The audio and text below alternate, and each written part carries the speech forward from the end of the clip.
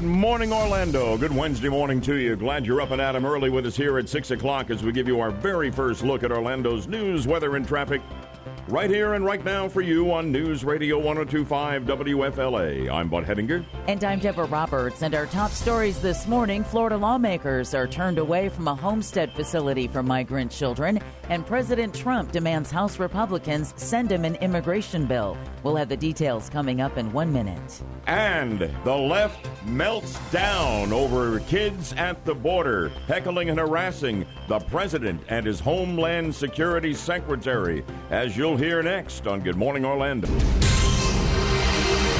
And good Wednesday morning at 6:02 on News Radio 102.5. Senator Bill Nelson was turned away when he attempted to visit a Miami area facility for children who were separated from their parents when entering the United States illegally. Nelson claims that although the administration that runs the facility said he could visit, once he arrived, he was told that the Trump administration blocked him from entering the facility and was told that he needed to submit a 2-week notice before being allowed to go inside. That is the most hard-hearted, callous, unloving, and contrary to every American family value that I've ever been taught. President Trump said that his administration's decision to enact a zero-tolerance policy on illegal border crossers can end if Congress changed immigration laws. This news brought to you by Trusco Bank, Florida's hometown bank. Boy, on this issue that's boiling over from sea to shining sea, there's a lot to say. I'll tell you what I think is going on with that situation in South Florida and with the senator and the congresswoman and where it all may play out. That's where we begin conversation in a moment, Deb. Meanwhile, Florida Governor Rick Scott is demanding information from the federal government about that Florida shelter holding unaccompanied immigrant children. The governor sent a letter to U.S. Health and Human Services Secretary Alex Azar Tuesday. In it, Scott says he disagrees with the policy of separating children from their parents at the border and calls for it to stop. He also demands information about the recently reopened shelter in Homestead that's housing some of the children taken from their parents at the border. Scott asks whether the federal government immediately notifies local authorities about any unaccompanied minors being brought to Florida, whether the children have had any health screenings, and whether any health or educational services have been provided to the children placed in Florida. He also offered Florida's help in reuniting the children with their parents. President Trump wants Congress to send him an immigration bill. Trump spoke to House Republicans yesterday evening and made it clear he would support either of the 2 immigration bills up for consideration this week. Trump reportedly also demanded a bill that allows families captured at the border to stay together. Democrats and Republicans in Congress have come out strongly against the practice of separating illegal immigrant children from their parents. In other news, the U.S. is pulling out of the United Nations Human Rights Council. U.S. Ambassador to the UN, Nikki Haley, claimed that the group doesn't live up to its name because it refuses to address serious human rights abuses across the world.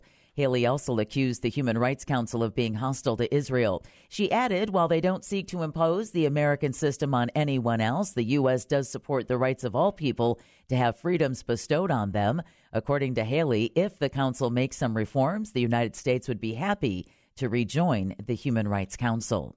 A U.S. Marine is on his way to jail after bragging about taking part in violence at a neo-Nazi rally in Charlottesville, Virginia last summer. Lance Corporal Vasilios Pistolis was convicted of failing to obey an order or regulation and lying to investigators at a summary court-martial on Monday. He was sentenced to 28 days confinement, a reduction in rank to E1, and will forfeit 2/3 of 1 month's pay. And finally, Bruce Springsteen's handwritten lyrics to Born to Run are on the auction block, and they're expected to bring some serious money. Springsteen wrote the original draft of the lyrics on a piece of notebook paper back in 1974. The lyrics to the song that made the New Jersey rocker famous are expected to fetch a measly $300,000 at Sotheby's auction house. The opening bid for the signed lyrics is $160,000. Just in case you're interested, the auction closes on June 28th.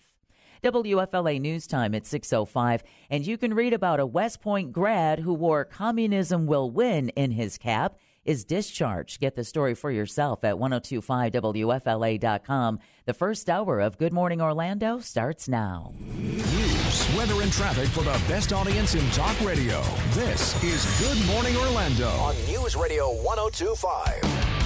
And we'll be talking about that story later on in the show, thanks to the Deb Meister who put me onto it while we were talking before the show.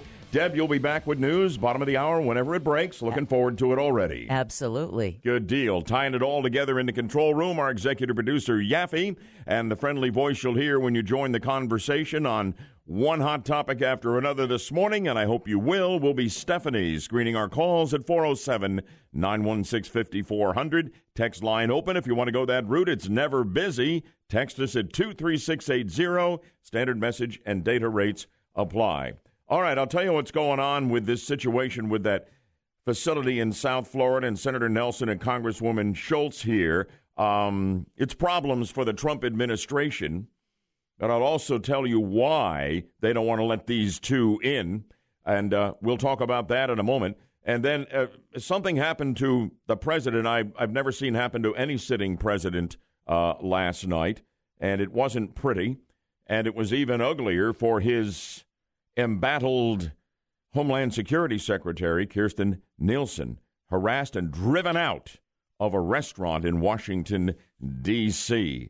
Lots to get into. Let's dive in a bit early if we can. 6:07 here on News Radio 102.5 WFLA.com, or rather 102.5 WFLA and AM 540. I'm getting a little bit too anxious here. We got a lot to do, and I wouldn't want to do it without you. So listen closely. We'll dive in right after we update Orlando's news, weather, and traffic here in 2 minutes on News Radio 102.5 WFLA.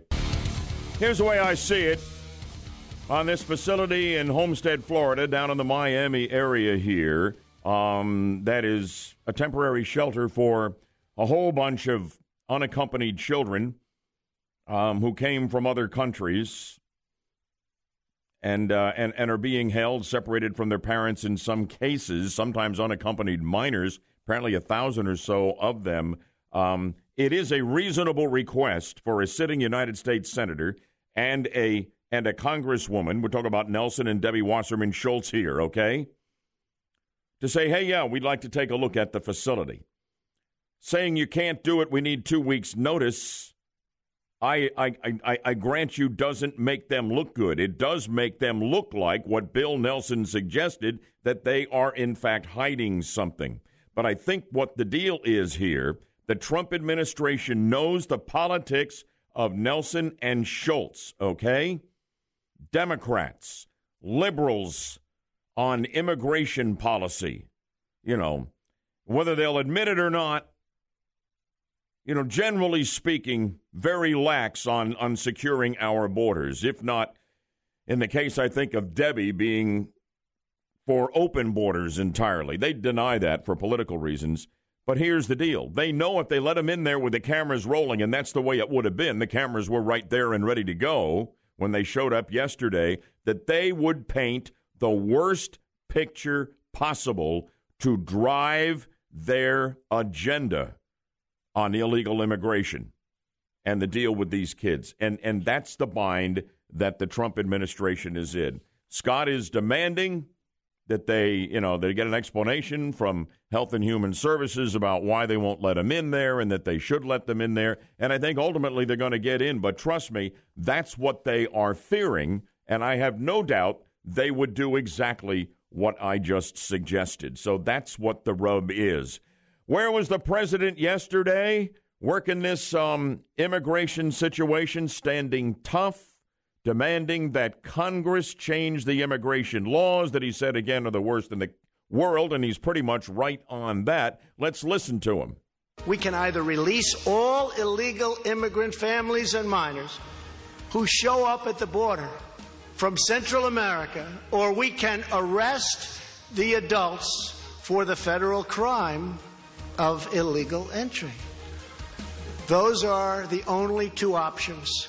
Totally open borders or criminal prosecution for lawbreaking. So what I'm asking Congress to do is to give us a third option, which we have been requesting since last year, the legal authority to detain and promptly remove families together as a unit.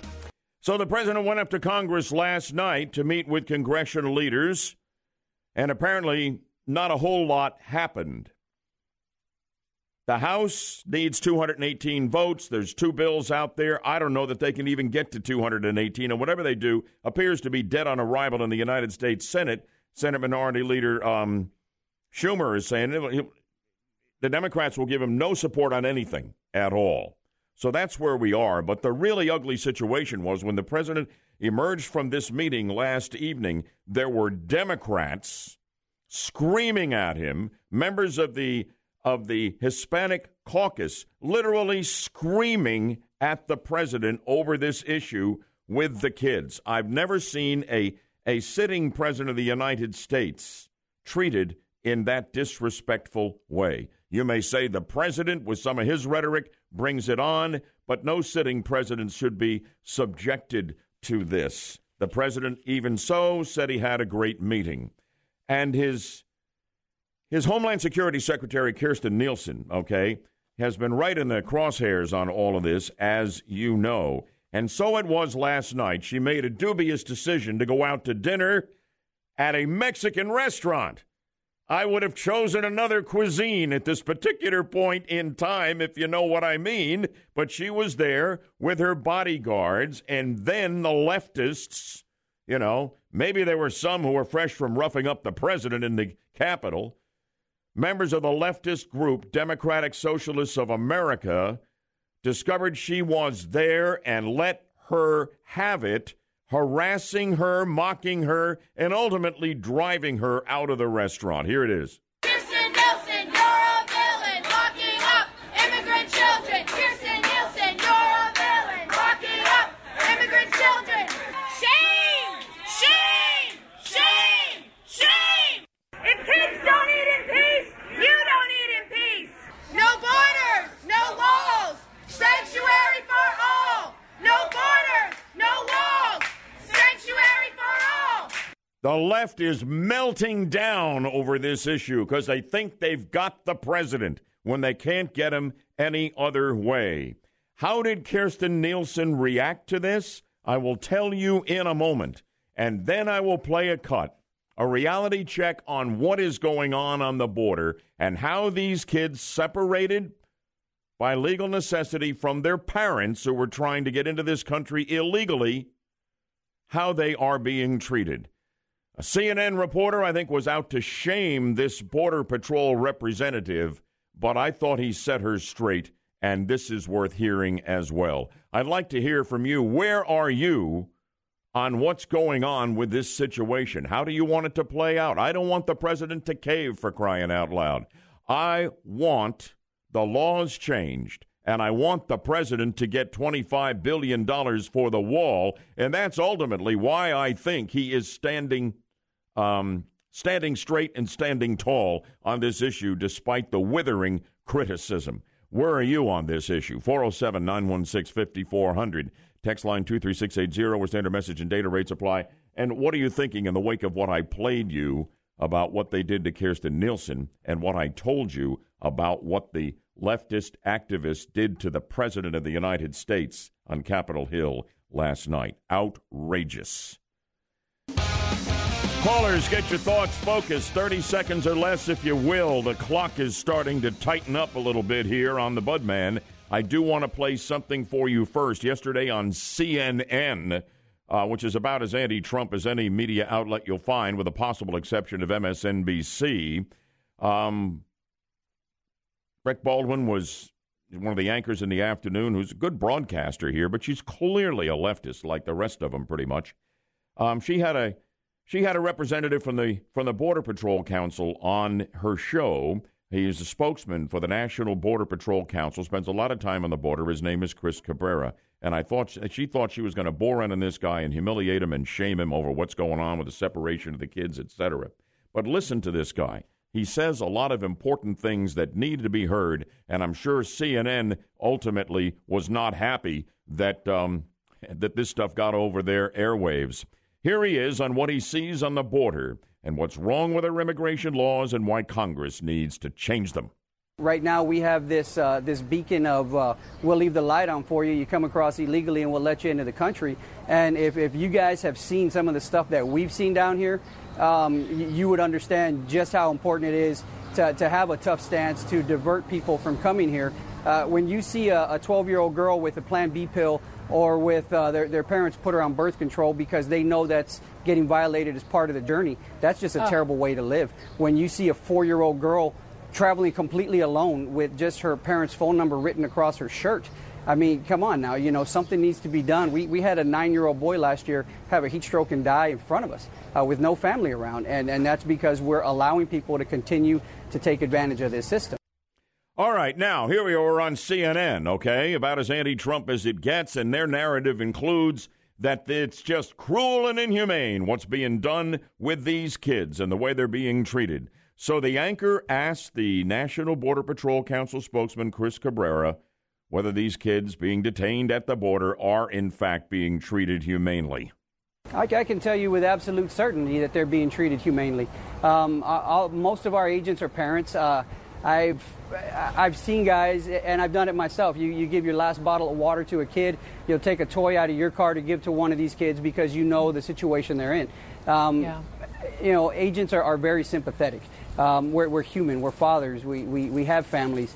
We do a lot for the communities here, whether or not a camera is involved. Our agents are very involved, and nobody saves more lives along the southwestern border than the U.S. Border Patrol. Boy, and the CNN anchor just had to kind of sit there and take it. And I think it was just a terrific job by this guy to try and somewhat balance their coverage. Here is Ron in Claremont. I'm the Budman. Go ahead, Ron. Hey, thanks for taking my call, Bud. It has to stop.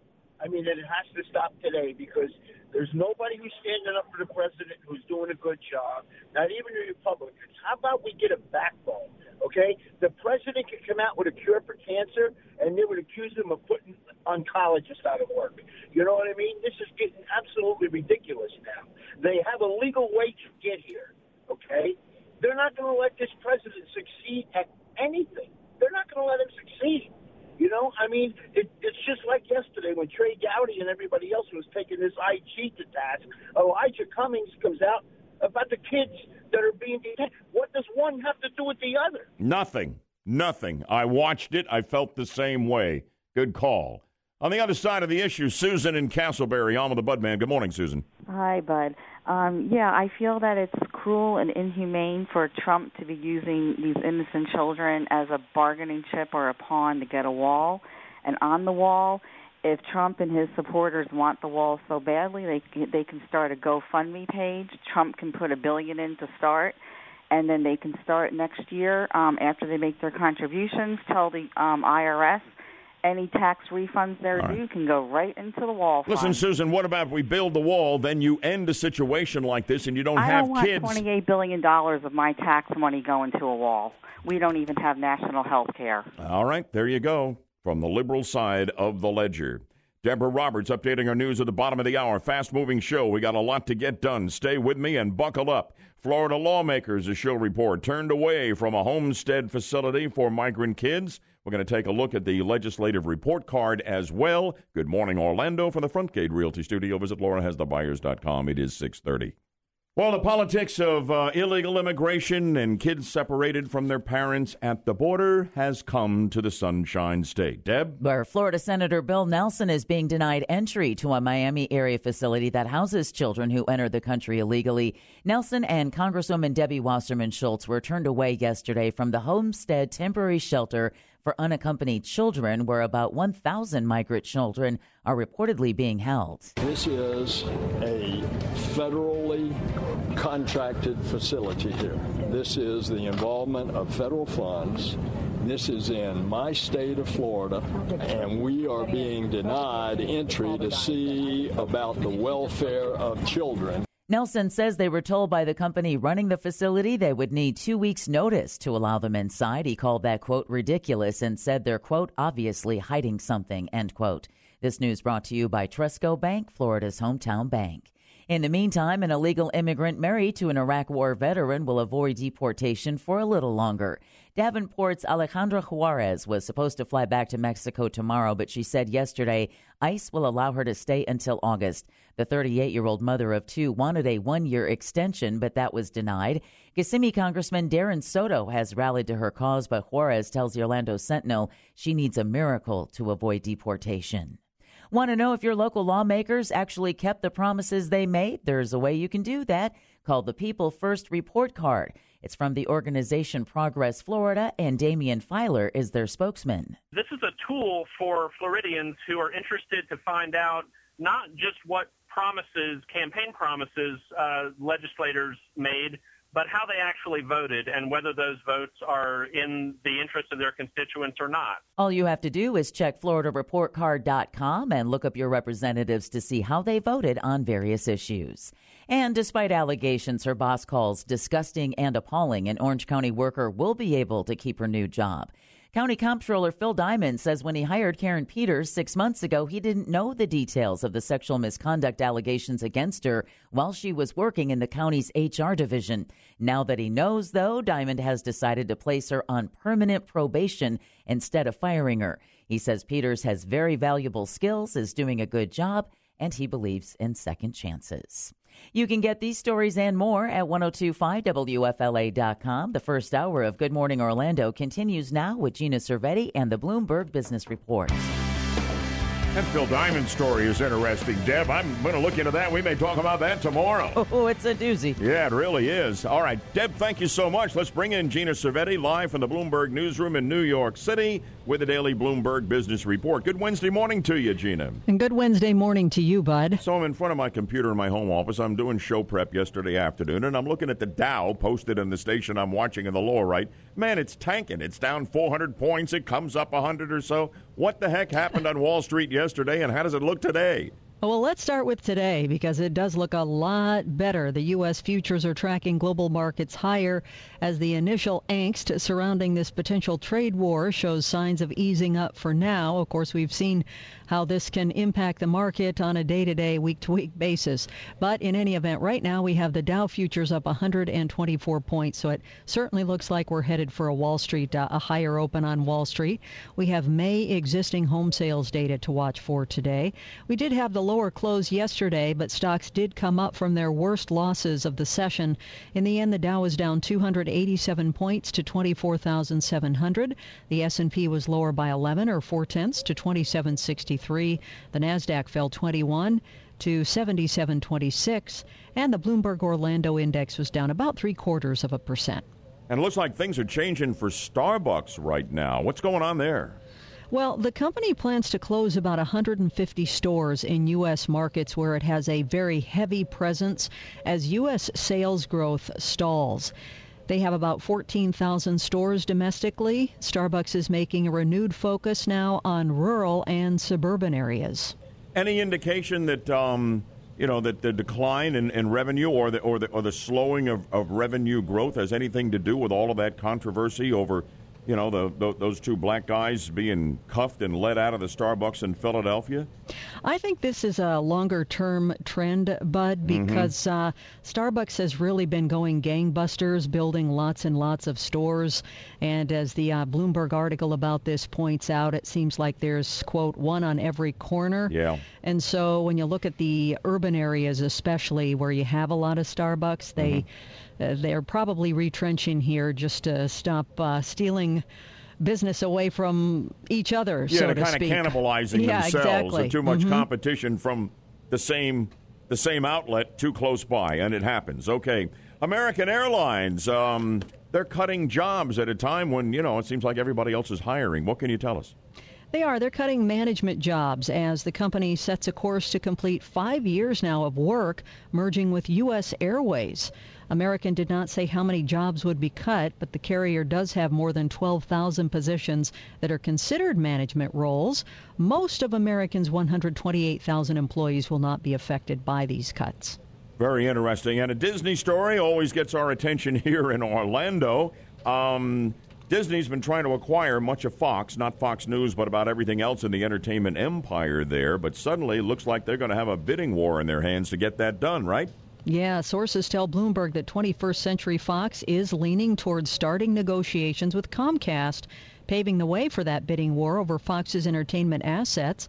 You may remember Fox's board agreed 6 months ago to sell the assets to Disney in an all-stock deal. The board meets today to consider Comcast's $65 billion all-cash proposal.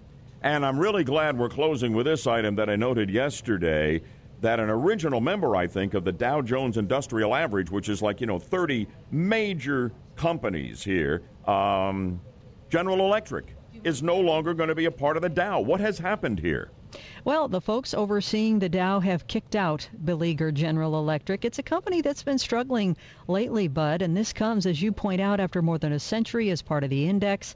Once the world's most valuable company, also an original member of the Dow, the struggling GE is going to be replaced by Walgreens just before the opening bell next Tuesday. Remember that Walgreens merged with Boots Alliance, so it's become a very large company. But General Electric is, in fact, the worst performer in the Dow this year, with shares down 26%. The Dow managers say they favor a company that, quote, has an excellent reputation, demonstrates sustained growth, and is of interest to a large number of investors. Boy, that is a change. I mean, GE's, an original with the Dow, and it has its roots in Thomas Edison, for goodness sakes, and they are gone. Times are a-changing, right, Gina? They certainly are. It says a lot. Yep, it does. Thank you so much. Great job, as always, on the Bloomberg Business Report. Tune in every morning at 6:35. You'll hear Gina Cervetti live from New York City. We're looking forward to tomorrow. Have a wonderful day in the Big Apple, Gina. Thanks, Bud. You have a great day. We're going to have one, and we're rolling here this morning. What's Buggin the Budman? Glad you asked. And I'm going to tell you, even if you didn't, the D.C. spendthrifts, transgendered boys allowed to compete against girls, and a West Point grad finally dismissed from the Army for writing in his cap, "Communism will win." Why did it take so long to get rid of this guy? Good God. All coming up, along with an update on Orlando's news, weather, and traffic in 2 minutes on News Radio 102.5 WFLA. I think we can conclude this morning that we have another extinct species. Fiscal hawks have completely disappeared from Washington, D.C. Case in point, the $1.3 trillion omnibus bill that Congress passed in March.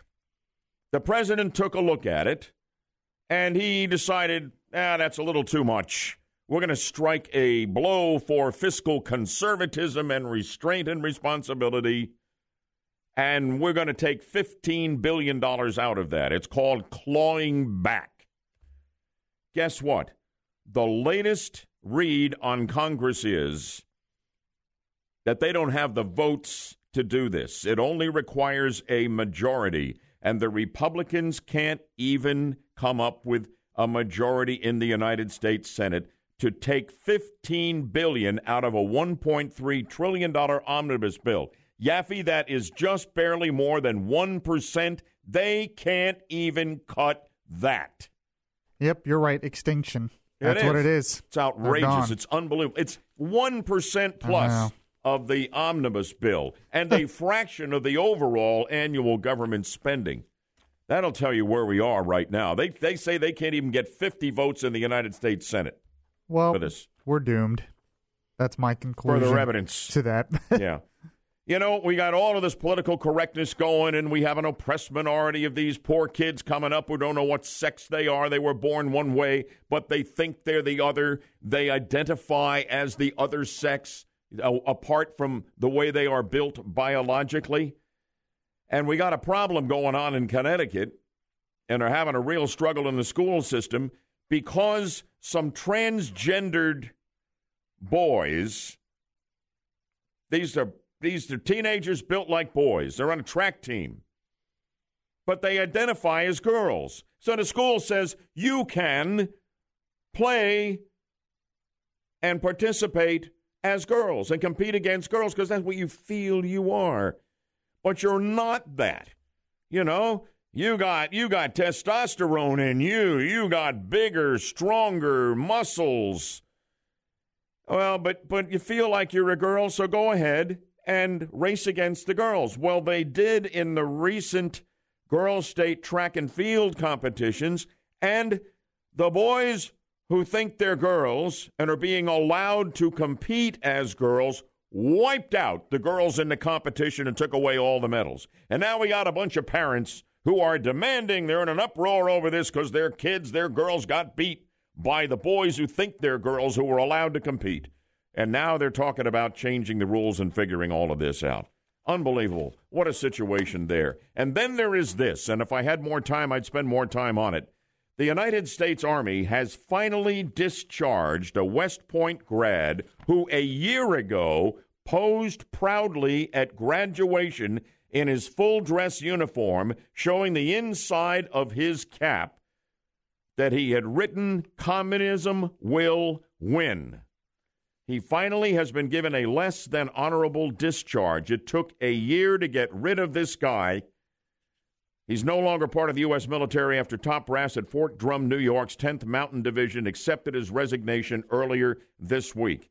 And he remains unabashed. I mean, he showed the middle finger in a selfie sort of a shot at the sign at the entrance to Fort Drum where he had served. And he put up his middle finger in front of his camera and said one final salute. This guy has been all about espousing far left causes. He considers himself a revolutionary socialist. He's urged others to join him in his revolution.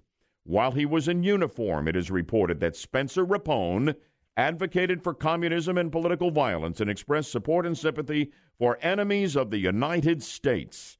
He says, I'm glad to see that they have given him an other than honorable discharge, said one senator. Why did it take a year? That should have taken 5 minutes. Why would the guy want in to West Point if he hates this country and is rooting for communism to triumph over us? All right, that's it. That's what's bugging the Budman. I feel better. Is that stuff bugging you at all? 407-916-5400, text line 23680, where standard message and data rates apply. Yaffee, they can't even get enough votes to cut about 1% out of the $1.3 trillion omnibus bill, clawing back $15 billion. The president wants it.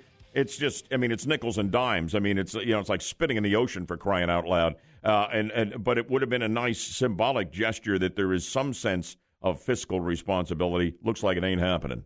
Well, like you point out, what's our debt now? $21 trillion. Yeah. We can't cut $15 billion. That's why I said we're doomed, because I don't see any real effort to solve this problem. We got this West Point grad finally discharged from the Army, less than honorable, a year after he proudly displayed the inside of his West Point cap when he graduated from the Military Academy of the United States Army. Inside the cap, he had written, "Communism will triumph. Communism will win." Why would this guy want to be in the Army, A, and B, why did it take the Army a year to bounce this guy? I mean, I'm a little scared to find out. He probably wants to change the country from the inside, in a way, in his own way, to a communist country. There's probably a lot of Americans who want to do that, unfortunately. Why would the U.S. Army be that tolerant, that it took a year? I don't know. Political correctness. No, stop. Most likely. All right, on the screen, it says, Joe from Orlando, I'm all for it. What are you for, Joe? Yeah, equality of opportunity. The fact that boys are basically excluded from some races in some competitions is total discrimination.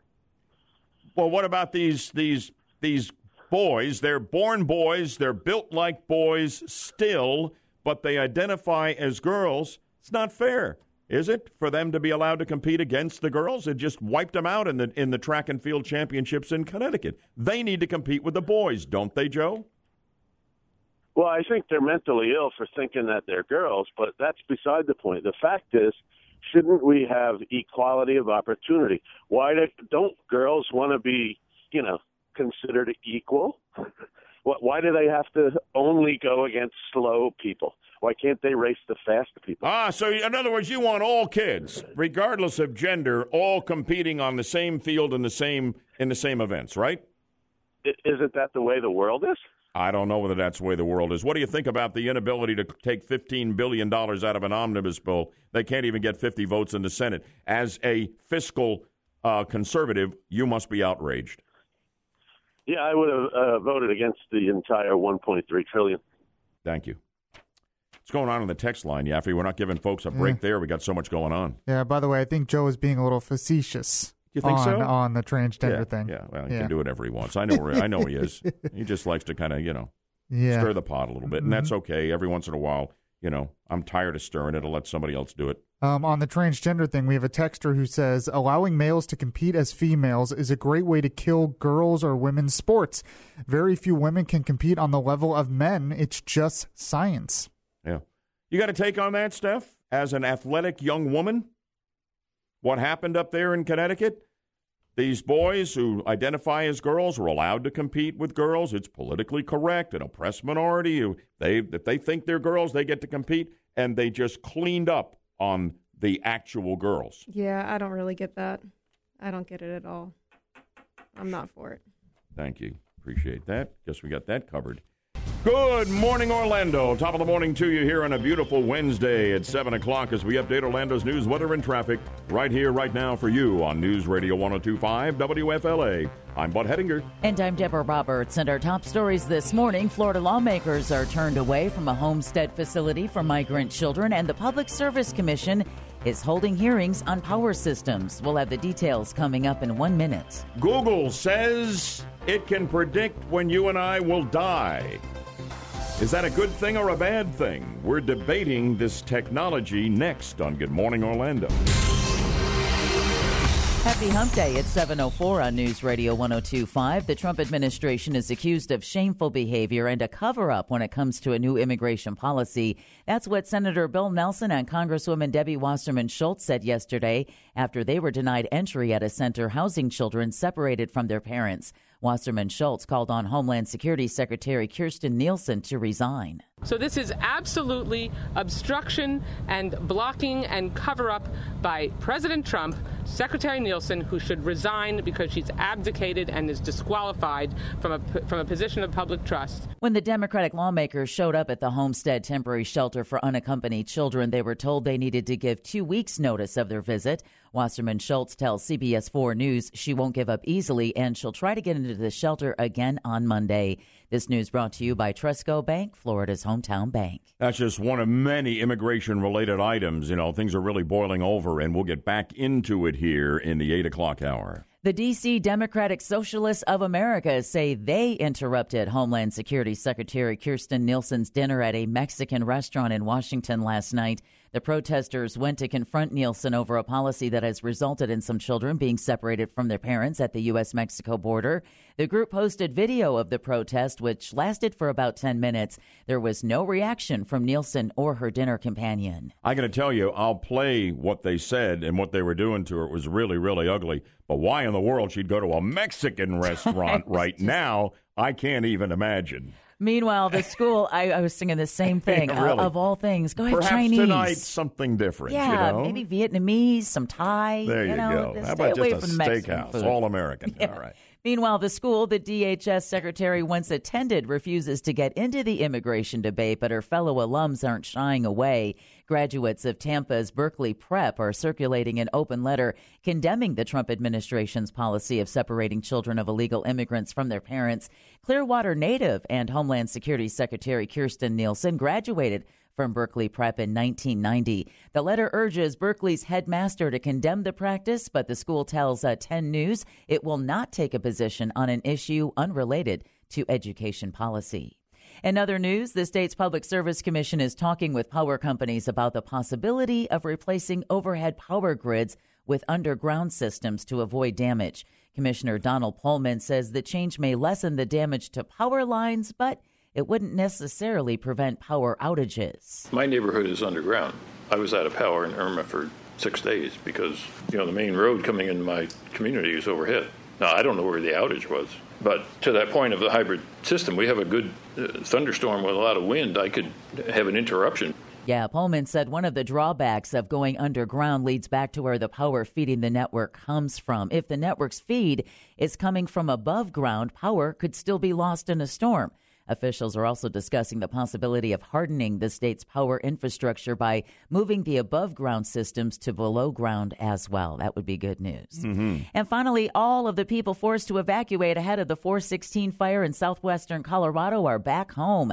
The last of the evacuation orders were lifted yesterday, but officials are warning people near Durango they could be forced to get out again. The fire hasn't grown much in the past couple of days after wet weather, thanks to Hurricane Bud, or the remnants of what was Hurricane Bud, slowed it over the weekend, but that could change over the next few days. Rising temperatures, dry conditions, and wind could lead to dangerous fire conditions again later this week. WFLA News Time at 7:08. Read about a man serving as pallbearer is crushed to death by his mother's coffin. Oh, Deb. My goodness. It's a terrible story from overseas in Indonesia, and you can get the story for yourself at 1025WFLA.com. The second hour of Good Morning Orlando starts now. News, weather, and traffic for the best audience in talk radio. This is Good Morning Orlando on News Radio 1025. Something a little different in this half hour of Good Morning Orlando. Something for you to think about and respond to. Have you heard about Google's artificial intelligence, their medical brain? They're training these machines they've developed to predict when patients in a hospital will die. Is this a blessing or is this a curse? Lots of facets. I've been giving this a lot of thought. And we'll talk about it together here in just a moment. We're going to have a word from Deb and an update on Orlando's news, weather, and traffic in 2 minutes on News Radio 1025 WFLA. This is quite a story, and I want to know whether you share the same concerns that I have. Google is heavily into developing artificial intelligence, and they're moving into the medical field. They have a Google medical brain team, and it is training machines to be able, with their artificial intelligence, to predict when a hospital patient will die. Is this a blessing or is this a curse? And where might this be leading with the next generation of the Google medical brain? That's what I'm wondering here. In addition, I'm wondering if I had a machine, a Google machine, giving the word when I went into the hospital that, I don't know, I likely am going to be dead in 18 hours, would I want to know that or not? Probably not. But at any rate, more on this, okay? Google is focusing on the healthcare potential of neural networks, a form of artificial intelligence software particularly good at using data to automatically learn and improve. Google had created a tool that could forecast a host of patient outcomes, including how long people may stay in hospitals, their odds of readmission to the hospital, and the chances that they will soon die. And what impressed medical experts most was Google's ability to sift through data far faster and more accurately than existing techniques. The intelligence system, the artificial intelligence system, could steer doctors towards certain medications and diagnoses, which sounds good. And these algorithms, it is claimed, could ultimately save lives and money. Let me tell you one story, chapter and verse, with the medical brain team of Google and how this played out, okay? This is the first thing that made headlines within the last month. A woman with late-stage breast cancer came into a city hospital, fluids already flooding her lungs. She saw 2 doctors and got a radiology scan. The hospital's computers read her vital signs and estimated there was a 9.3% chance she would die during her stay. Then Google's medical brain took a shot at the odds. A new type of algorithm created by the company read up on the woman more than 175,000 data points Google was able to examine, and rendered its assessment of her death risk, not 9.3% of dying during her hospital stay, 19.9% that she would pass away during her hospital stay, and indeed she died in a matter of days. This is just cutting-edge, futuristic stuff, this artificial intelligence that is being worked on now by Google's so-called medical brain team. Now, I have 2 questions that I don't necessarily have the answer to, but I'm unsettled here. I mean, I see great potential on the upside, but so much, technology has shown us over the years, there's always a flip side, I mean, you have nuclear power. Wow, that's awesome. and you have nuclear bombs, and they're deadly, et cetera, et cetera. The question is, if Google's medical brain could tell you when you went to the hospital what the odds were of you coming out alive, would you want to know that or would you not? And do you worry, as I do, about the next generation of the Google artificial intelligence medical brain? Might there be a scenario when they really get this down and develop it beyond where it is now, where they take a look at your medical profile, determine how much longer you have to live, and decide on that basis whether it is worth the health care cost of treating you? Would we have perhaps a Google version of the old death panels, the bureaucrats who decided under Obamacare whether you were going to get the treatment or somebody else was going to get it, who might live longer, younger, stronger, etc.? Could we have artificial intelligence death panels downstream deciding whether or not we get much-needed treatment to continue living? 407-916-5400. This is what I'm thinking about in this regard, and I'd like to know your take on Google's medical brain. 407-916-5400, text line 23680, where standard message and data rates apply. I think of myself as somebody who is open to new ideas and new technology. I don't understand high technology, but I'm excited about it when it brings something to the table for the good of humanity. And I see a lot of potential good as they develop this artificial intelligence in the medical field. It's a Google project. They have their medical brain team, okay? And they're showing an ability to predict with an accuracy never before possible any other way what the future will be for a patient entering the hospital, how long they're apt to live, when they might die, etc. Now, would you want to know that information when you went into the hospital? Would you want to know your numbers according to the Google machine?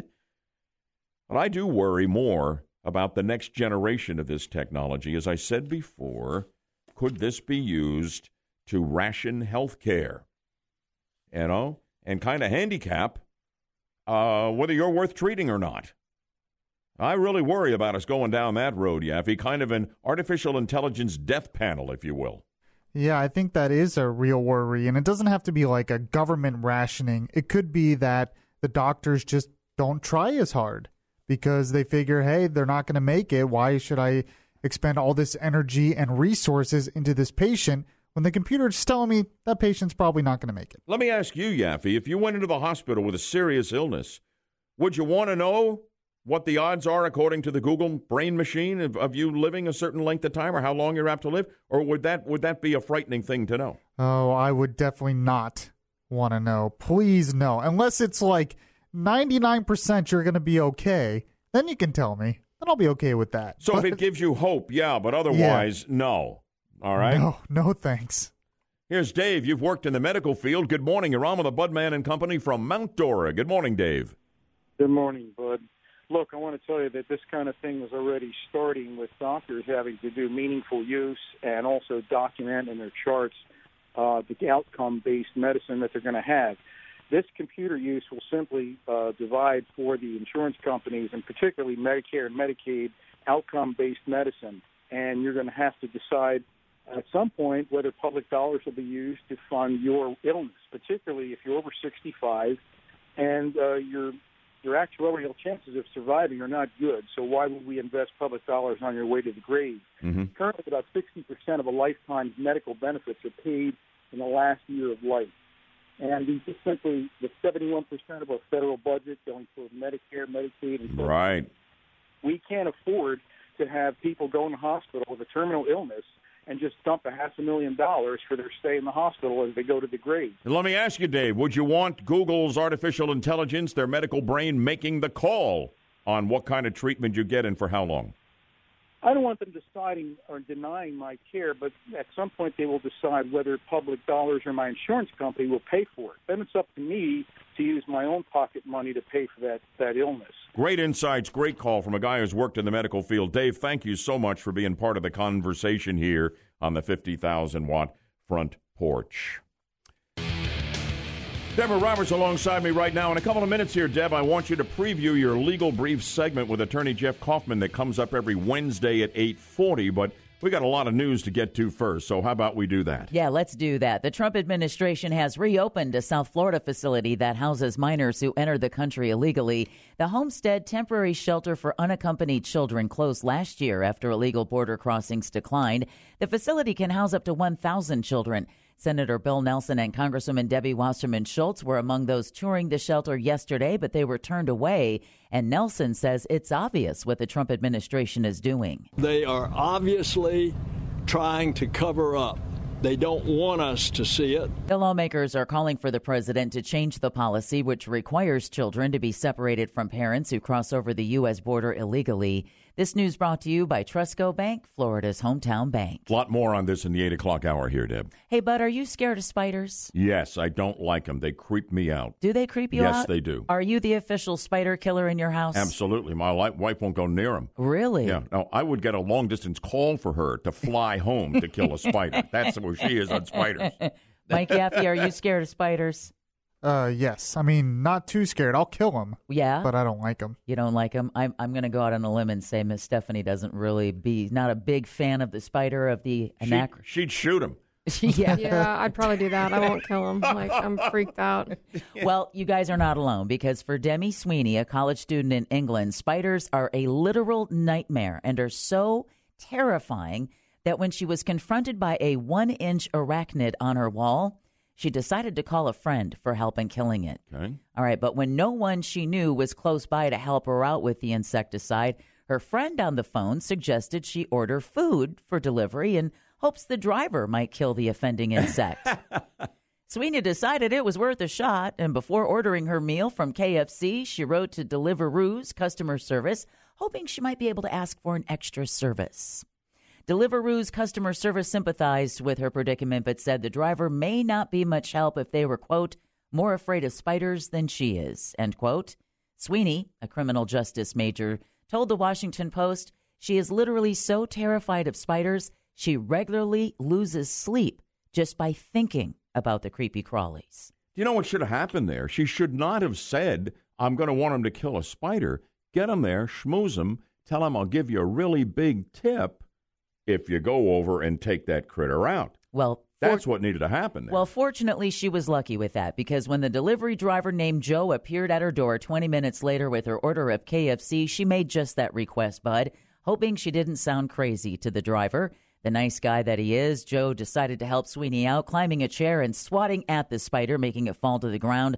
The college co-ed said Joe managed to capture the spider and flush it down the toilet.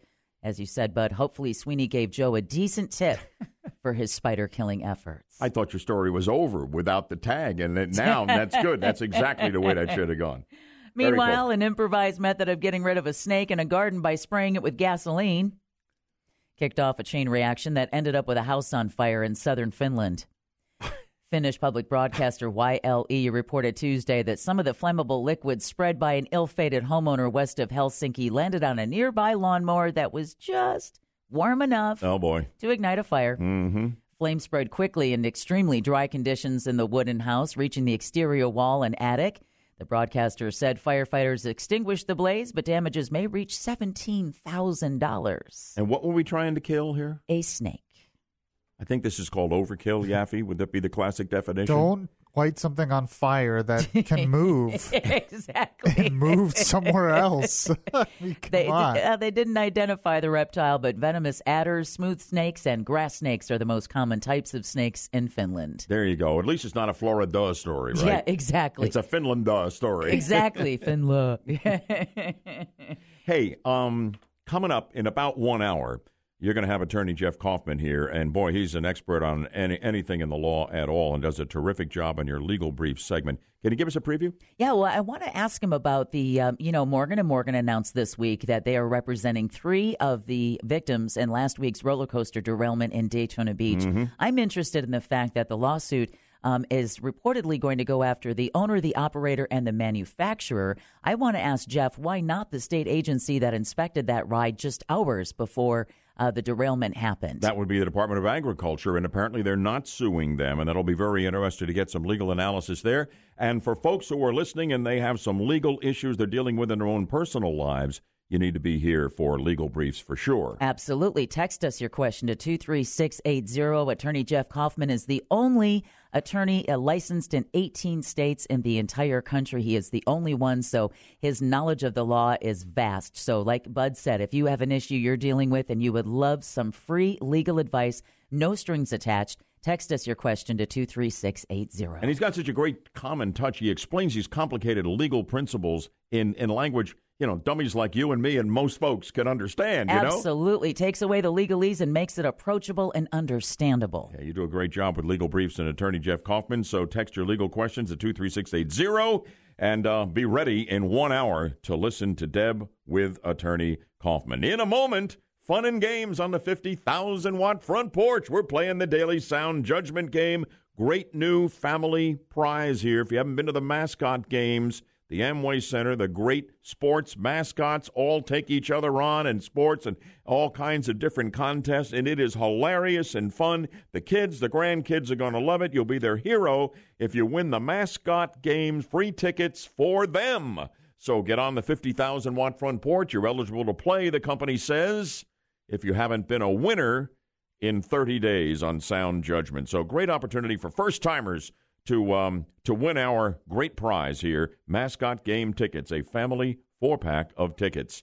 So I have the Sound Judgment question ready to go, but I have no contestants. So hop on the 50,000-watt front porch and join us at 407-916-5400, 407-916-5400. Sound Judgment coming right up. And we'll have an update as well on Orlando's news, weather, and traffic, and that's only 2 minutes out on News Radio 102.5 WFLA. All right, we got a full bank of callers ready to vie for our prize on the Sound Judgment game. And let's talk about what our winner will get. Go ahead, Steph. That's right, Bud. So today we have a great 4-pack of tickets to the mascot games presented by Wawa Saturday, June 23rd at 2 p.m. See Stuff, Nitro, Kingston, and over 20 fan favorites battle it out through wacky games. For tickets, visit 1025WFLA.com, keyword tickets, benefiting New Hope for Kids. Yeah, it's a great cause, and it's a great event. It's really, really fun. So if you're trying to get in and you're frustrated because all the lines are jammed, if somebody gets a wrong answer, you be ready to call quickly because we'll open up this line for you at 407-916-5400. So Florida's U.S. Senate race between Rick Scott and Bill Nelson is really heating up, with Scott running ads skewering Nelson for being in politics far too long. I want you to listen to a little sound from one of those ads now running, then use your sound judgment to tell me what office Senator Nelson was first elected to back in 1972. I'm Rick Scott, and I approve this message. I think Bill Nelson should come home. Nelson has been in office 1,000 years. Been in Congress forever. He started in politics in 1972. Yes, he did in 1972, and he was elected to what office in 1972? That's the question. You got some of you scrambling, right? Take your best shot, line one. You're up first. Hey, Bud, how's it going? Good. How are you doing? Not too bad, not too bad. Think you got it? I think so. I mean, I've been in Florida all my life. That was a little bit before I was born, but nonetheless, I still kind of follow it. Was he the House of Representatives? The House of Representatives. Well, wait a minute, Yaffee. We have to know what House of Representatives. The U.S. House of Representatives? No, but thanks for trying. 407-916-5400. I appreciate the conversation. Let's go to line 4. What office was Nelson first elected to back in 1972?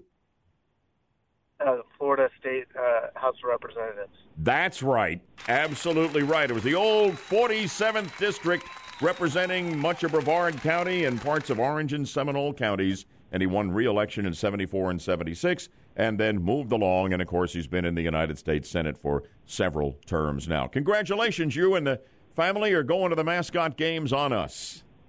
Thank you, Bud. Hey, you're welcome, and congratulations on nailing a tough question, and we hope you enjoy the prize. What's your first name? Jason. Jason, and What do you call home? East Orlando. Nice to have you with us on the 50,000-watt front porch. I hope you enjoy the show. We appreciate you playing our game, and congratulations on winning the prize. Thank you, Bud. Keep up the great work. Hey, we're doing our best here. We're working hard, and it's great to be with folks like you here on the 50,000-watt front porch. I'll connect you off air with Stephanie, and you can make the prize arrangements because you deserve it. Congratulations, Jason.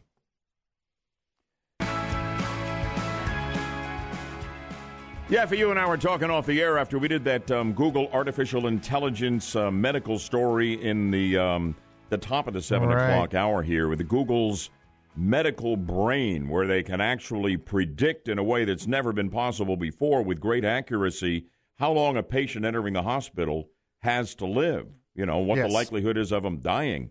And my first thought was maybe we just need to borrow the Google medical brain for another purpose, you know, and hook it up to some of these aging politicians running for re-election and find out whether they're worth supporting and donating to. That sounds like a positive to this. You had another exactly idea. Right. Well, we got to hook it up to the Supreme Court justices as well and find out, you know, how long they got. Yeah, Ruth Ginsburg, come over here a minute here, all right? Let me hook up these 2 electrodes here to the Google brain and see how long you're going to be around. We'll get the nominee lined up today. I mean, it can't predict if they're going to retire, but, you know, a lot of them don't want to retire. They just want to stay in there. That has been a complaint since the dawn of the Republic. A famous quote from Thomas Jefferson of the Supreme Court. Yeah, I mean, like in the early 1800s, few die and none resign. Right. There you go. Anyway, coming up. Yeah, we're getting into all of this stuff with immigration and the kids. And did you hear what happened to the president on Capitol Hill last night? Did you hear what happened to his Homeland Security secretary at a restaurant in Washington, D.C. last night? You will, but there's a lot more than that. And part of the story, Deborah Roberts will update on our news at the top of the 8 o'clock hour. Florida lawmakers turned away from a South Florida facility for migrant children, and more jellyfish warnings in Volusia County. Ouch.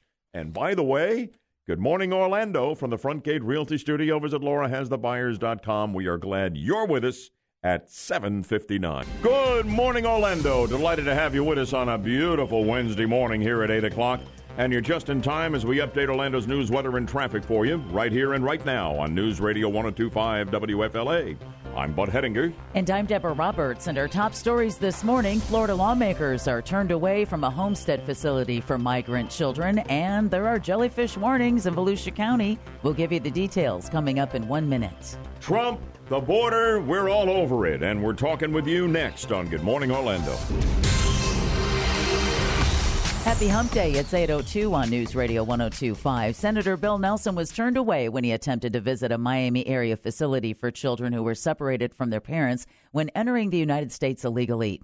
Nelson claims that although the administration that runs the facility said he could visit, once he arrived, he was told that the Trump administration blocked him from entering the facility and was told that he needed to submit a 2-week notice before being allowed to go inside.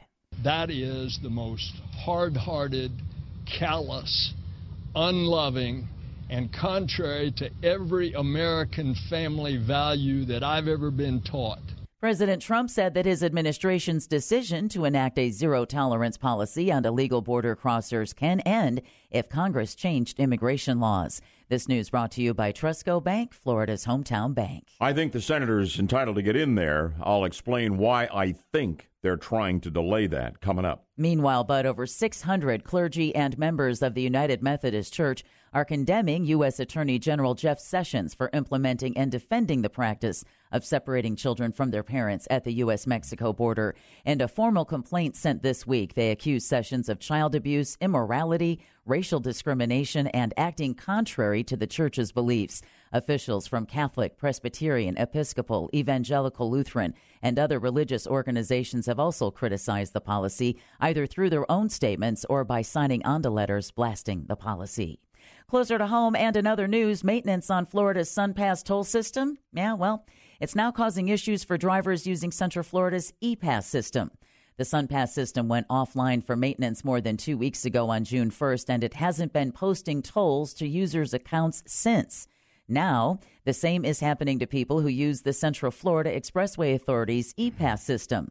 A spokesperson for E-Pass says tolls from roads that are part of the SunPass system have not been posting to E-Pass customer accounts since June 1st. Again, the system maintenance has also prevented E-Pass from posting more than 11 million tolls to SunPass customers' accounts during that time.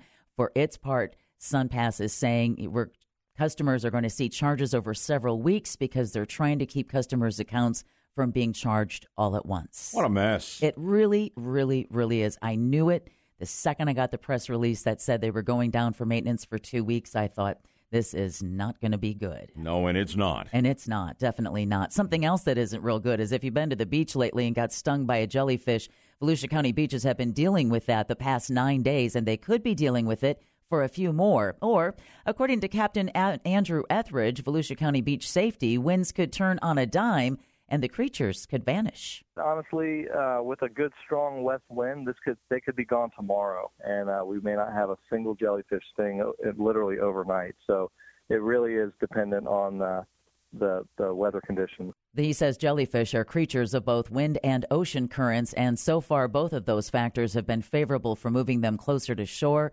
Add that to that, the beautiful weather we've been having, lots more people at the beach. Maybe pack a bottle of white vinegar in your beach bag just in case. Yeah, that's best to deal with the pain, right? Yeah, don't do what the Friends episode did. Don't do that. I don't know what that is. What? Chandler No? had to pee on someone. Because, that's always been the old wives' tale. I didn't know that. Yeah. The ammonia apparently in urine it will help take the sting of jellyfish stings. So if you remember the Friends episode, Chandler had to pee on Monica after she got stung by a jellyfish. Turns out white vinegar will do it for you. Why did I even ask you this? Well, at least now you know the answer. I guess I do. I got to tell you, the jellyfish, it's scary because, you look at the jellyfish and you say, okay, it's over there, I'm over here. But you're not safe because those tentacles go out forever. They can nail you. And they can even get you on the beach. Yes. So, yeah, you got to be careful of that. But let's be grateful for that. They're not the really tiny box jellyfish in Australia. They are the most deadly jellyfish in the world, and they only measure like about a quarter of an inch. I didn't know that. These Portuguese men of war, they look like a great big, purple Ziploc bag lying on the beach or something like that. They're nasty enough. Yeah, they are. Hey, finally, this is pretty cool. The Broward County Sheriff's Office is now using drones in its day-to-day work. According to Local 10 News in Miami, the agency has been testing drones since September. The sheriff's office now has nearly 3 dozen drones in its fleet, and more than 2 dozen deputies are trained to fly them. The drones are used for rescue missions, crowd control, and identifying suspects. The sheriff's office says they're not being used, however, for surveillance. That's what they say. That's what they say. Hope they're right on that. Same here. WFLA News Time, it's 8:07, and believe it or not, but you can read about a West Point grad who wore "Communism Will Win" inside of his cap, is finally discharged. And, Bud, you told me it took the Army more than a year to discipline this guy. I can't believe they didn't blow this guy out of the Army in 5 seconds. We talked about it earlier in the show, and we can check it out on the website, right? Yeah, see the shocking pictures for yourself at 1025WFLA.com. The third hour of Good Morning Orlando starts now. From News Radio 1025, this is Good Morning Orlando. Hey, Deb, before you go back into the newsroom to get the 8:30 ready, at 8:40 this morning, you're going to be doing your legal brief segment we all wait for every week with Attorney Jeff Kaufman. What are you going to be talking about? Well, we're going to be talking about the lawsuit that was filed this week against the Sandblaster ride in Daytona Beach that derailed last week. I have some questions for him as to why the state agency that inspected that ride just hours before the derailment is not being included in the lawsuit. And, of course, we've already got listeners who are texting in their legal questions. Please feel free to do that to 23680. Good deal. Inside the legal activity in the wake of that roller coaster wreck that made headlines around the country, and Attorney Jeff Kaufman answering your legal questions coming up here at 8:40 with the Deb Meister. Good morning, Orlando, from the Front Gate Realty Studio. Visit LauraHasTheBuyers.com. The left melting down over Trump, the border, and the kids.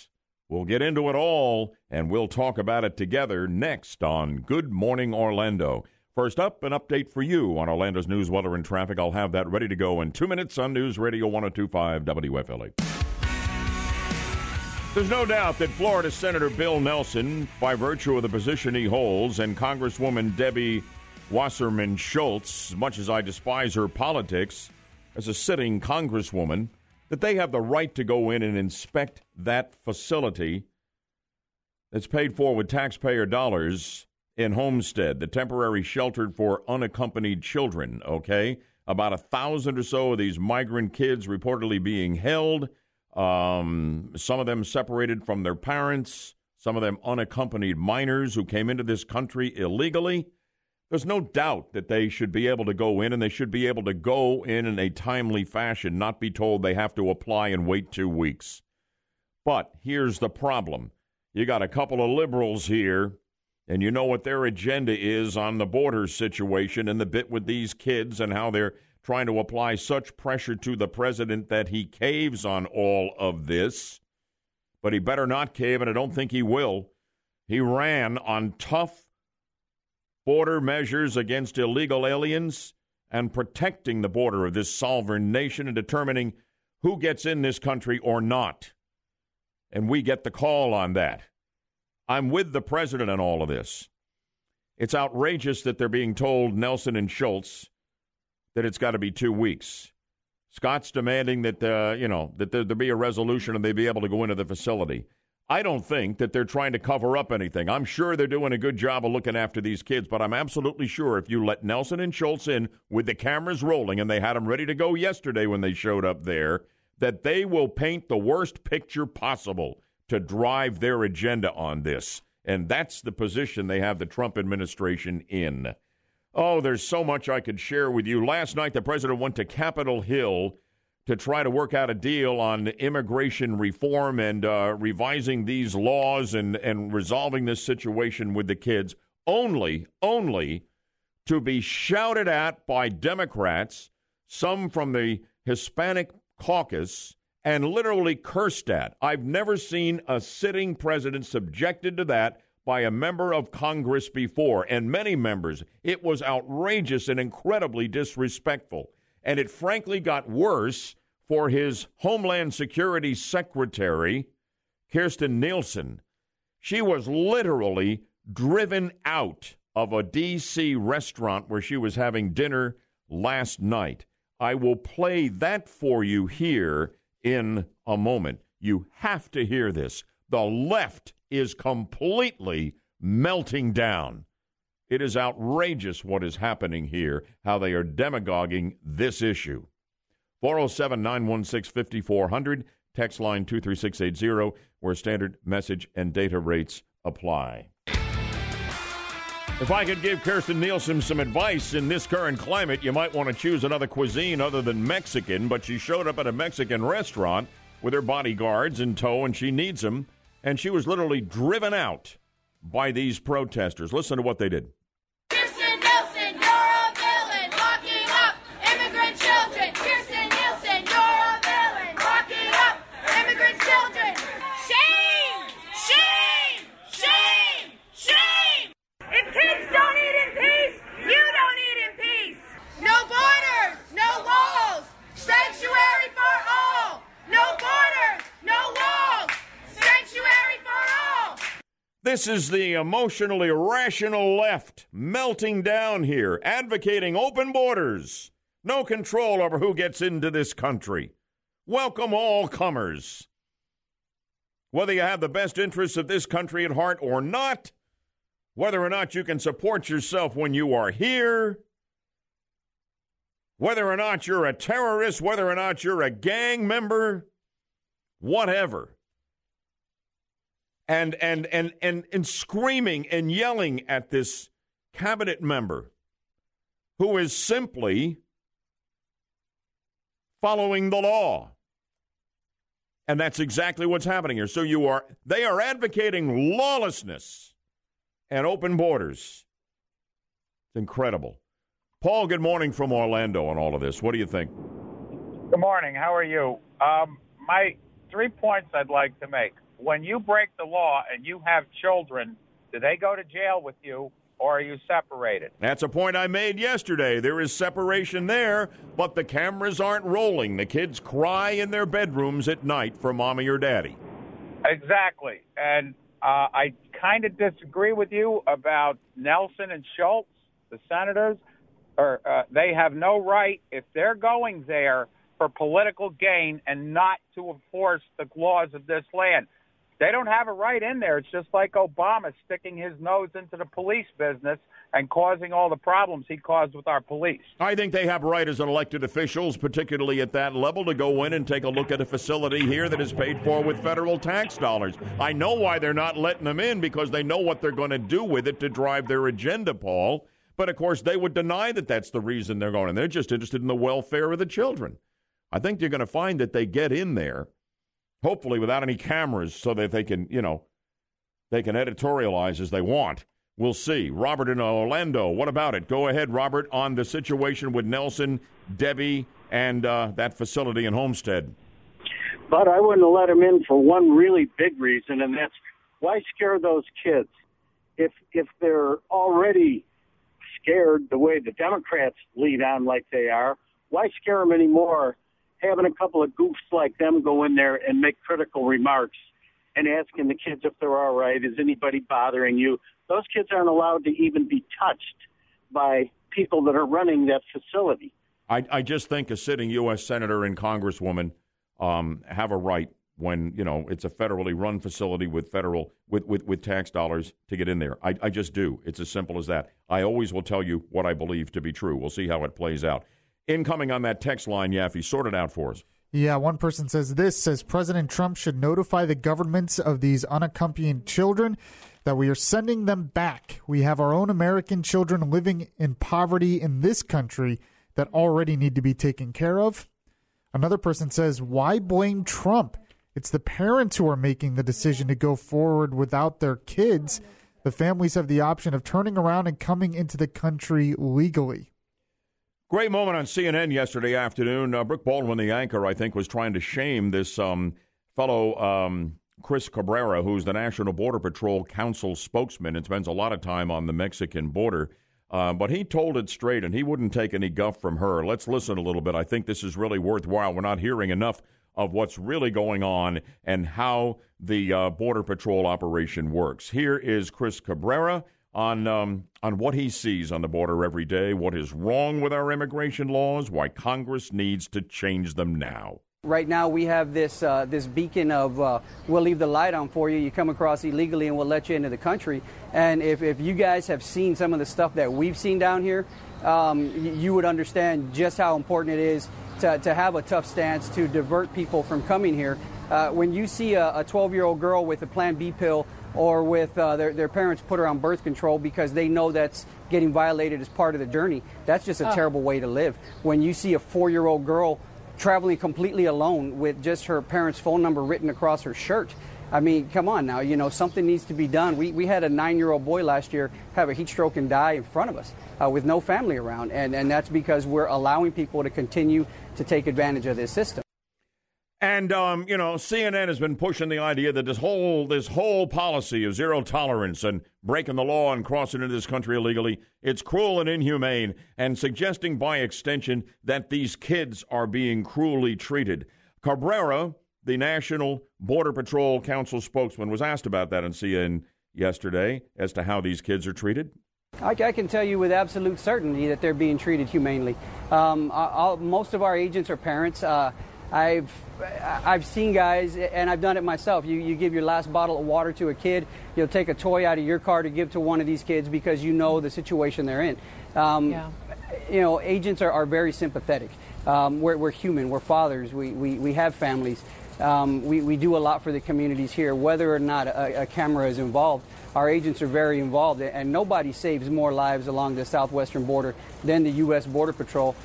Boy, I'll tell you what, that finally saw the light of day on CNN, and I thought he was terrific. Deb, lots of news you want to bring us right now, and after that, let's preview your legal brief segment with Attorney Jeff Kaufman, okay? You got it, bud. Let's kick it off with the news. Florida Senator Bill Nelson is being denied entry to a Miami area facility that houses children who enter the country illegally. Nelson and Congresswoman Debbie Wasserman Schultz were turned away yesterday from the Homestead Temporary Shelter for Unaccompanied Children, where about 1,000 migrant children are reportedly being held. This is a federally contracted facility here. This is the involvement of federal funds This is in my state of Florida, and we are being denied entry to see about the welfare of children. Nelson says they were told by the company running the facility they would need 2 weeks' notice to allow them inside. He called that, quote, ridiculous and said they're, quote, obviously hiding something, end quote. This news brought to you by Trustco Bank, Florida's hometown bank. Houston Street in New York City is one of the 14 most mispronounced places in the U.S. I spent a lot of time in lower Manhattan years ago because my dad worked there. It's spelled exactly like the Texas city. It really is. Yeah. And a Business Insider report says pronouncing it like Houston, as in the Texas city, is the quickest way to get yourself labeled an outsider, which, by the way, is where Soho, this is where I learned it in visiting New York City, it's where Soho gets its name because it's south of Houston. That's what Soho is. Now, that I never knew. That's interesting. Yeah. How about that? So, but the number one spot in the nation that's mispronounced is the Silver State. Depends on how you say it. I know folks in Nevada hate it when you call it Nevada. It's Nevada. I think it is. I think it is, too. Wow. And I'm probably still mispronouncing it. Other linguistic trouble spots include Cairo, Illinois, spelt like Cairo. Yes. Mackinac Island, Michigan. You don't know if it's Mackinac, but it's Mackinac. And Spokane, Washington. And, of course, Louisville. Louisville. There, you're right. There to call it Louisville. Louisville. God bless you. We got a couple of them right here in Central Florida. I was about to say, there's a lot of roads that people get wrong. Yeah. We got a couple of towns all the time, and you hear them. You can always tell when someone's voicing a commercial and they don't live here, okay? Because it's Kissimmee. Yeah, that's what I was thinking. Yep. Kissimmee. That's how I always pronounced it. It's Kissimmee at night. Yeah. Oh, well. Now, and then Melbourne is always messed up because it's spelled the same way the big city in Australia is that's called Melbourne, and they'll always hit the car ads voice from out of town. You know, go see him in Melbourne. Or Altamonte Springs. Oh, that too. Oh, yeah, I forgot. Like Del Monte or something. Yeah, exactly. Yeah, that's right. We got a few right here. And any one of the 9-syllable rivers in Central Florida, nobody can pronounce it. Tasasa. Yeah, you know. Yeah, Lake Toho. Tohohopaliga. Why do they call it Tohopagaliga? Tohopagaliga. With Lahuchi, and it goes on and on and on. And interesting, too, we have a county in Florida that's spelled just like Lafayette, but it's pronounced Lafayette. Yeah, that'll nail you, too. That'll nail you as well.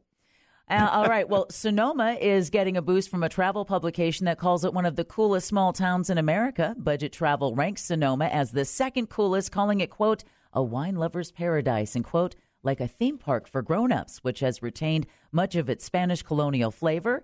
The coolest on the list, though, is Beacon, New York, which is noted as being a haven for artists, artisans, chefs, and environmentalists, and an easy day trip or weekend escape from New York City.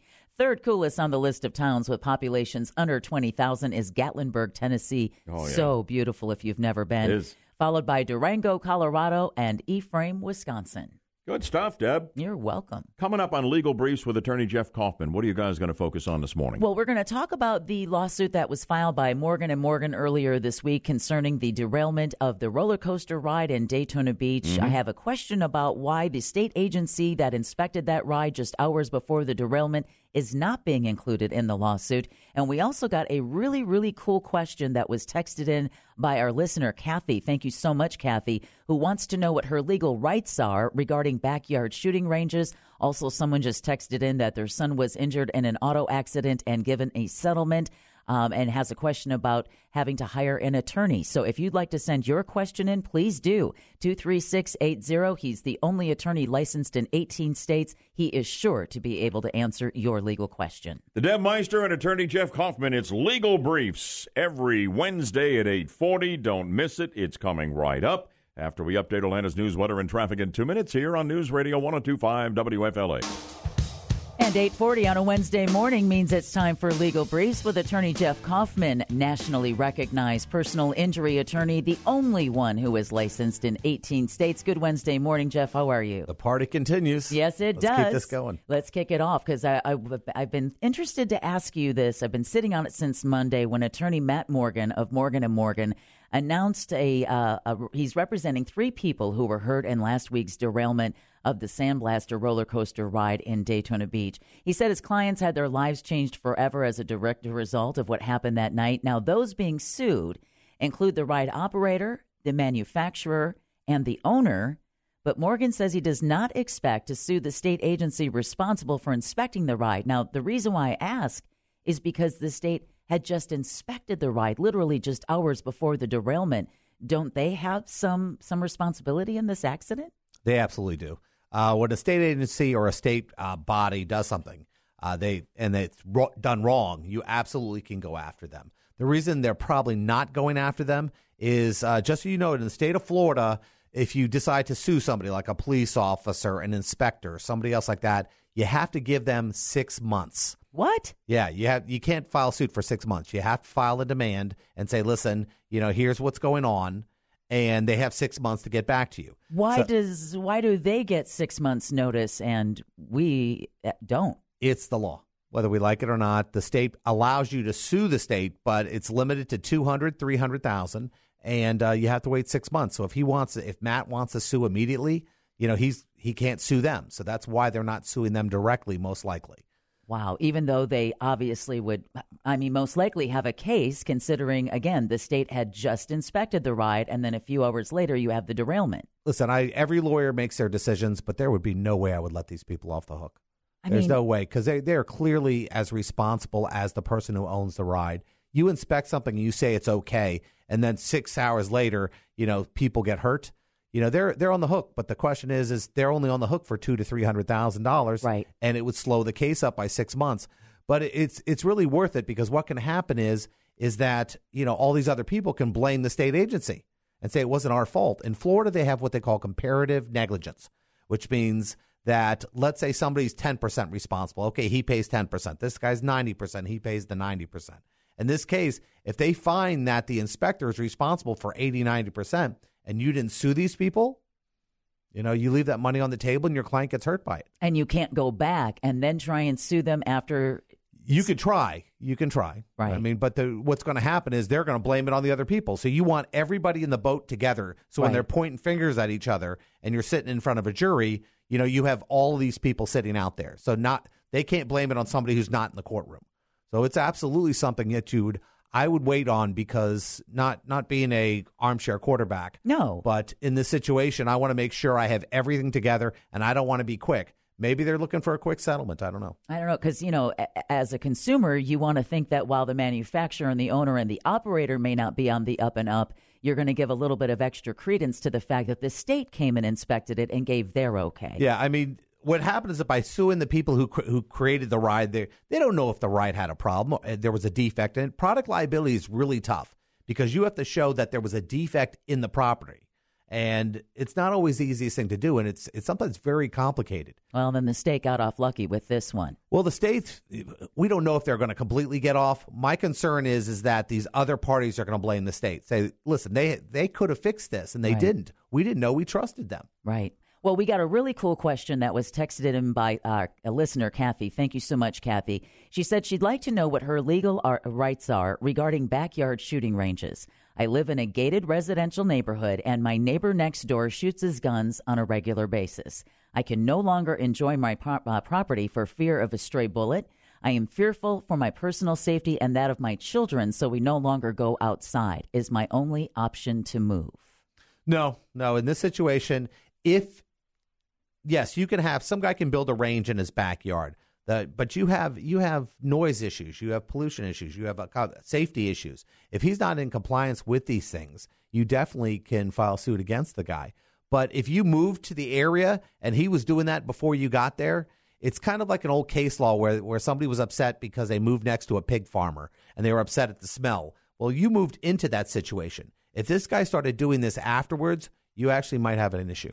So what should her first step be? Should it be to First step is to call an attorney, find out what's going on. She can contact us, and we can put her in the right direction. Normally, we don't handle cases like that, but like with all the questions that come across from your listeners and everyone else, when you get us at whenyouneedus.com, we always answer the questions, and we'll say, okay, get an attorney, don't get an attorney. Here's a good attorney that handles that area of law. If I can't handle it, which I'd say 95% of the cases that come across are not personal injury, I'll put you in the right direction. And that's the best advice you can get. And then finally, another listener texted in, quote, "My son was injured in an auto accident and was given a settlement.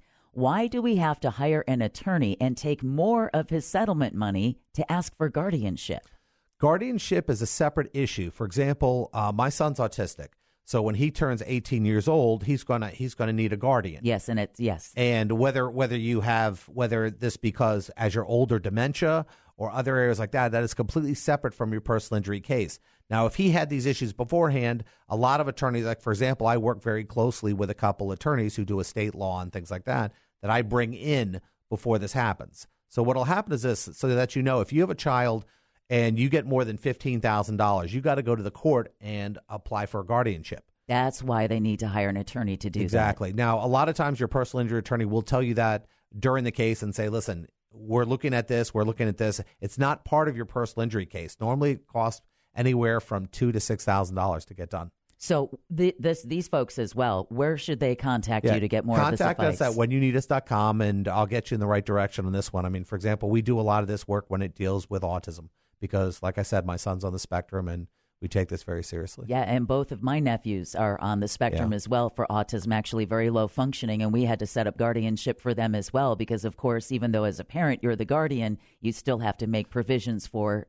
Oh, yeah. I mean, we do primarily personal injury, but I made sure there was a space in our firm to be able to work with special needs. So once again, how do folks reach you? Whenyouneedus.com. Attorney Jeff Kaufman, the only attorney licensed in 18 states in the United States, personal injury attorney. Give him a call. Check out his website. You can also get a free will when you check out whenyouneedus.com. Jeff, thank you once again. We look forward to seeing you again next Wednesday. Every day. All right, Bud, we'll be right back on the 50,000-watt front porch on News Radio 102.5 WFLA. Why is that a curious story?